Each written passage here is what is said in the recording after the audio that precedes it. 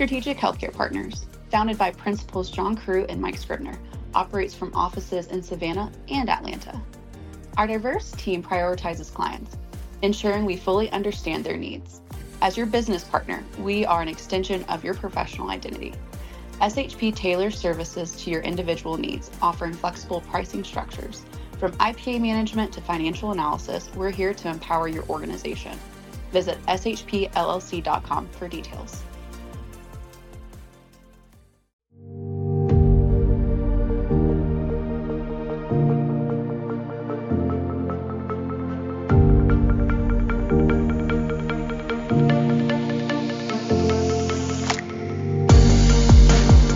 Welcome to Beyond the Stethoscope, Final Conversations with SHP. I'm Aaron Higgins. Today in the News Blitz, I'm joined by Jason Crosby, where he will discuss how major retailers like Walmart and Best Buy are entering into the healthcare space at breakneck speed, and how they're already shaking things up. Then I'll go over how telehealth became popular as a result of the pandemic, and yet states are rapidly scaling back some of the best parts of telehealth, potentially limiting access to care. Then Jason and Mike Scribner conclude their two-part interview with Scott Regan, the CEO of LeadWorks, about how the experience economy is the future of healthcare and what organizations can do to embrace it. Are you ready to have this vital conversation?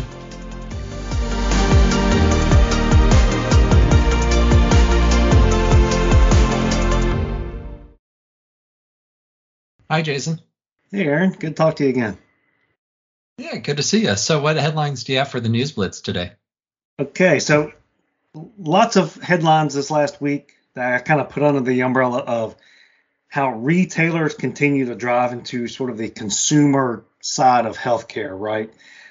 We just saw this week, Walgreens finished their acquisition for the home care agency, CareCentrix, for 700-something million, right? And so you got 19 million lives.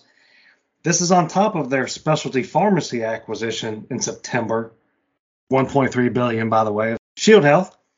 And then, of course, last year we had Village MD, right? And so Walgreens has just gone all in on what they're calling their consumer-centric healthcare company, focused on primary care, things of that nature.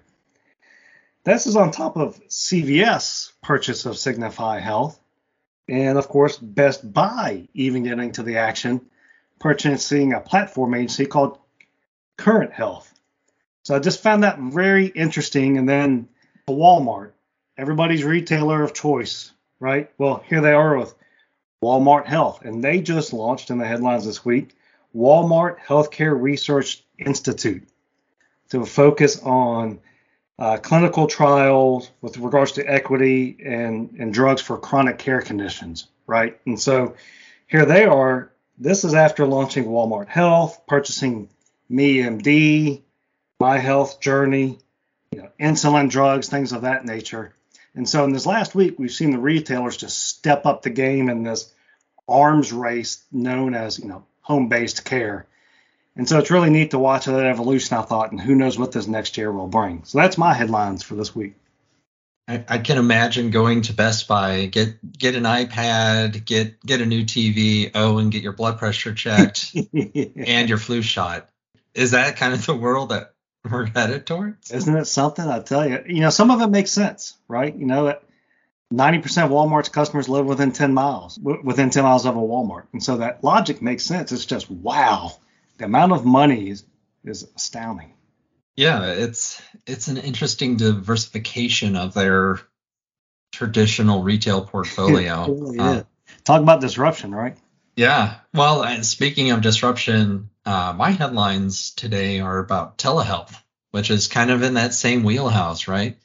So during the pandemic, we saw a rapid expansion of telehealth medicine, with emergency declarations made, really knocking down the walls and the barriers to telehealth in the United States. And a recent J.D. Power survey showed that 94% of telehealth patients would use telehealth again. That number is staggering. And why I bring this up? Well, so the patients are obviously, they want telehealth. They love the fact that telehealth has opened up access to providers and specialists that they previously weren't able to get access to, or it was complicated to get access to. Those in rural areas could avoid having to drive in. I live in a suburb, and there are some specialists in the city that it could take me easily 45 minutes to get to on a normal day. So telehealth is a great option for me, because then I don't have an hour and a half, 2 hour round trip just to go see a specialist. But kind of on the heels of that JD Power survey is changes happening to telehealth. A lot of states are cranking back the requirements. They're rescinding their emergency declarations. And so now access to telehealth is getting complicated yet again. So we're kind of living in this dichotomy of more and more patients want telehealth, but states are now making it more and more complicated to receive that sort of care. 40 states have ended their emergency declarations around telehealth. And that's huge. So here we have 94% of patients who've done telehealth want to continue to do telehealth, but 40 of the 50 states are making it harder.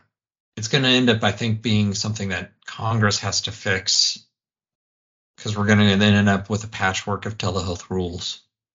Yeah, it's interesting as COVID came about, and telehealth, of course, came to the forefront, where regulation and reimbursement became the two talking points about the longevity of success there, right? And I think, to your point, we're sort of on the tail end now. Now it's ingrained in how we see ourselves. We just talked about consumer healthcare, right, with Walgreens, Walmart, et cetera. Well, here you go. I think if you compare the regulation and reimbursement, it's certainly here to stay.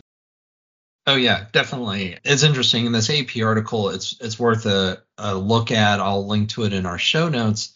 You have people who are renting apartments in other states purely to continue the telehealth visits with the clinicians that they desire.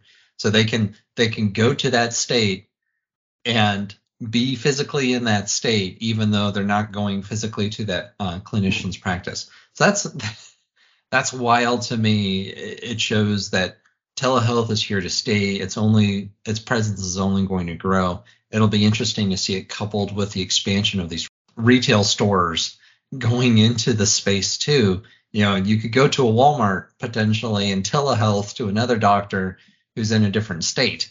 And maybe that's a loophole. I think all this is going to come together. Okay, Jason, I think that brings us to the end of our News Blitz.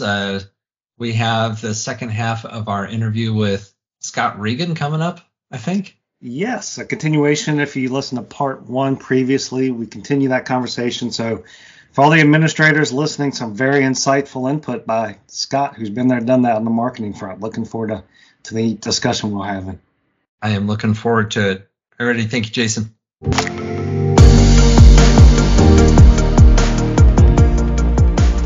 So we have to look at all of this from the eyes of the patient, and we have to look at it critically. That's the first step. Step back and look at the experience from the eyes of the patient. We know what that experience is. The doctors, the administrators, they know because you work with a lot of these folks, and they probably gripe to you about some of these things, and they gripe to me. I work with a lot of physician practices, and they're always asking, how do we fix this?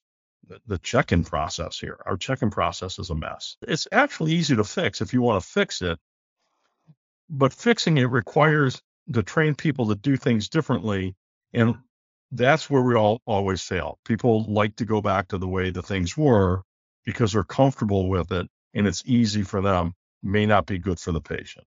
And I guess to cut that positive, it does feel like this is such an anomaly, and that reordering my practice to be experience-based would be so unique that there would seem to be some branding benefit, some leveraging of the concept on to growth if we can crack that. I would look at the concierge medicine model, not as going to that model, but looking at what concierge medicine is trying to do. The whole basis of concierge medicine is trying to create a much better experience for the patient, a true one-to-one relationship. You got me 24/7. If you go to the ER, I'm going to show up for you. I'll be there. All those things. And so in order to provide that, doctors are saying, I can't do that for 3,000 patients, but I can do it for 600. I challenge that thinking. There are some things in concierge medicine that I think are applicable in a big practice. Some of this in the payback, if you just had one person dedicated to truly all they did in a big practice was answer the phone and get people to the right place and call people back, it's an expense of $30,000 a year, maybe 35. But the reward is probably huge just by being able to have that kind of personal experience that somebody's calling you back in 10 minutes. Sorry that you got voicemail, or they get a live person on the phone. But can we take the best of what concierge medicine has to offer and integrate it into a large practice that's doesn't want to go the concierge route? And I think there are ways to do it. There's all sorts of technology coming out that allows us to automate a lot of things and make things better. Unfortunately, the EMRs can be pretty complex, and we're focused on getting bills to the insurance company and getting them through the payment processors and all those sorts of things, that we lose sight of all the other things that we could be doing to beyond just making sure we drop the bill correctly and we collect on time. We have to do those things, but we ought to be investing in other technology and sometimes just some aesthetic redesign of our rooms and our processes so that our patients, when we come in, they feel like this is a warm and friendly place. I like coming here. Because the experience is very welcoming. I don't feel like I'm just a patient with a number waiting to have a charge dropped. And so many of us feel that way in healthcare today. How do you assess for all that? Is there a process you go through to get the pros and cons and kind of point it in a direction? I was asked to work with 4 primary care clinics up on the Jersey Shore last year, and I'm still working with them. And they're primary care practices, and they very multiracial, multi-ethnic communities. And the first thing I did, I spent 4 hours just sitting in the lobby of each one of those practices, the first 4 hours of the morning on 4 consecutive days, just watching what happened. And the most amazing thing to me that didn't happen was the administrator never came out to see what was going on herself. And the administrator's locked in a back office where it's literally chaos out in the front lobby. It's designed chaos. That was the thing. It was designed chaos. The process was designed that way. And I'm sitting there and I'm looking, and when I brought the administrator out that afternoon, and I said, Kim, first thing I want you to do, I want you to look around on the wall. Say, if there was a spot that they could tape something that told you what you weren't allowed to do, they had it taped up there. As of this date, you can no longer give us checks. As of this date, you have to sign in on this table over here. Do not come over here if you don't have your proper paperwork. All this negative stuff. There's this vibe of, oh my God, it's like, we really don't want you here. It was on the glass in front of the check-in people. It was on the walls. It was everywhere. There was these hand typed, and a lot of them had grammatical errors. He's just pounding it out on Word and printing it off on their computer, and they're sticking it up on a wall. I said, what's the impression you get here? You're not wanted. You're not wanted. I said, the first thing you need to do is take everything off these walls. And she looked at me and she goes, so the CEO of the primary care system, he told me to put some of this stuff up there. I said, it's nonsense. Tear it all down. And I challenged the thinking that the CEOs wanted you to cover this wall up, every wall and every window, every door with negative messages that pretty much tell the patient, you're a pain in the butt. Our life would be easier if you didn't come in than if you did. Sometimes we don't see things in our own practice because it's been that way for so long, and we come in every day and we see it the same way that we don't even notice it anymore. It's just a part of the way it is. And Mike, you and I were at Memorial Health together back in days where it wasn't a great place to be, and it was very much like that. Things were so bad for so long that people said that's just the way it is here. And we see, and people are so busy in a practice, especially a small practice, so 1 or 2 docs, a lot of patients, and they don't have time to sit out in the lobby and look around and see what's going on and talk to people. But if we don't make the time, then the design of the experience that you get is what you deserve.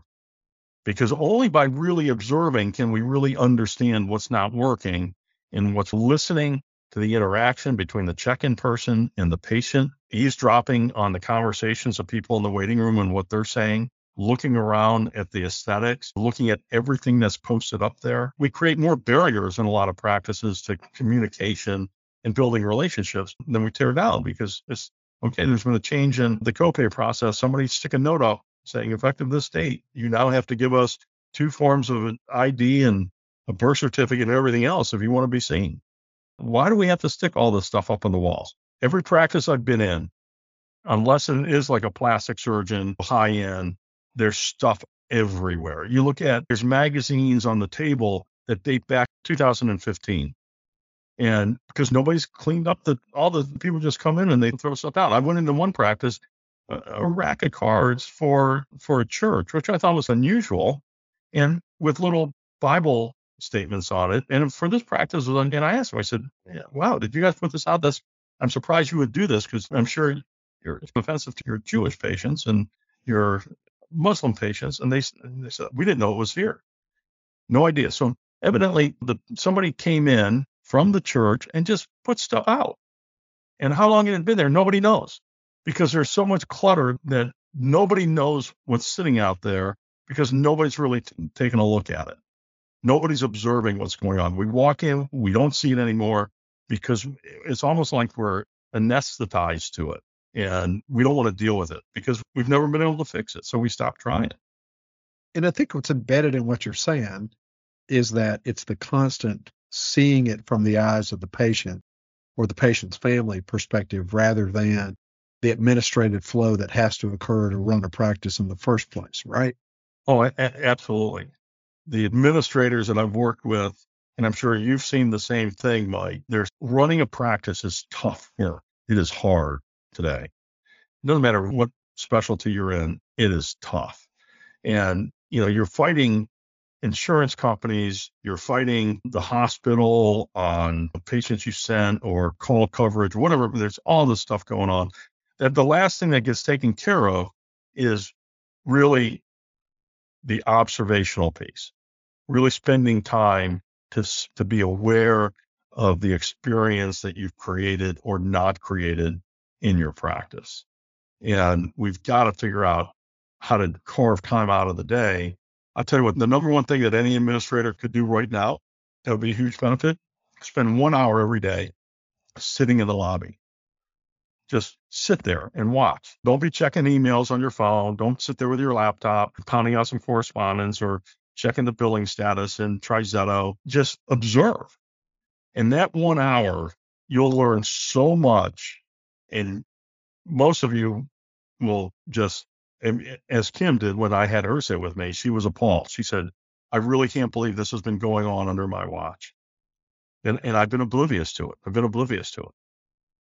The next time I went up a month later, then before I even got to the practice, I said, I'm calling you just to let you know I just got off the airplane. Scott, come to my practice first. I can't wait for you to see it. It was clean. It was neat. She actually came in on a weekend and bought her own paint and brush and painted the walls because she didn't want to wait. She didn't want to even get approval for it. Once I pulled everything off, the tape ripped the paint off, and you could see where things were taped. So I came in with my husband and we painted the walls. And there's a huge difference in appearance right off the bat. She still had a long way to go, but boy, I tell you what, now she was aware. She was aware of this whole environment that her patients were being subjected to and the really bad experience. The next month I came up, in the corner, she had a little kids table with kids books and a little reading library, because most of the patients come in with their kids. They're working class people. And so what do you do? And how do you keep the kids busy? So she had coloring books and crayons, and she had people donating this stuff. And so she had this little corner kids section. I said, that's brilliant. And parents are like, oh, now I'd like to bring my kids in because they actually have something to do. You think that's that's a huge leap to moving from being a practice worried about just funneling patients through to being a practice that's trying to adopt and adapt to the experience economy. Scott, you've mentioned a lot of ways to go about doing this, how some of the administrators can get started. Fast forward a little bit, post-implementation, do you have mechanisms or are there certain ways in which today's administrator can measure the effectiveness of some of these tricks of the trade that you're talking us through today?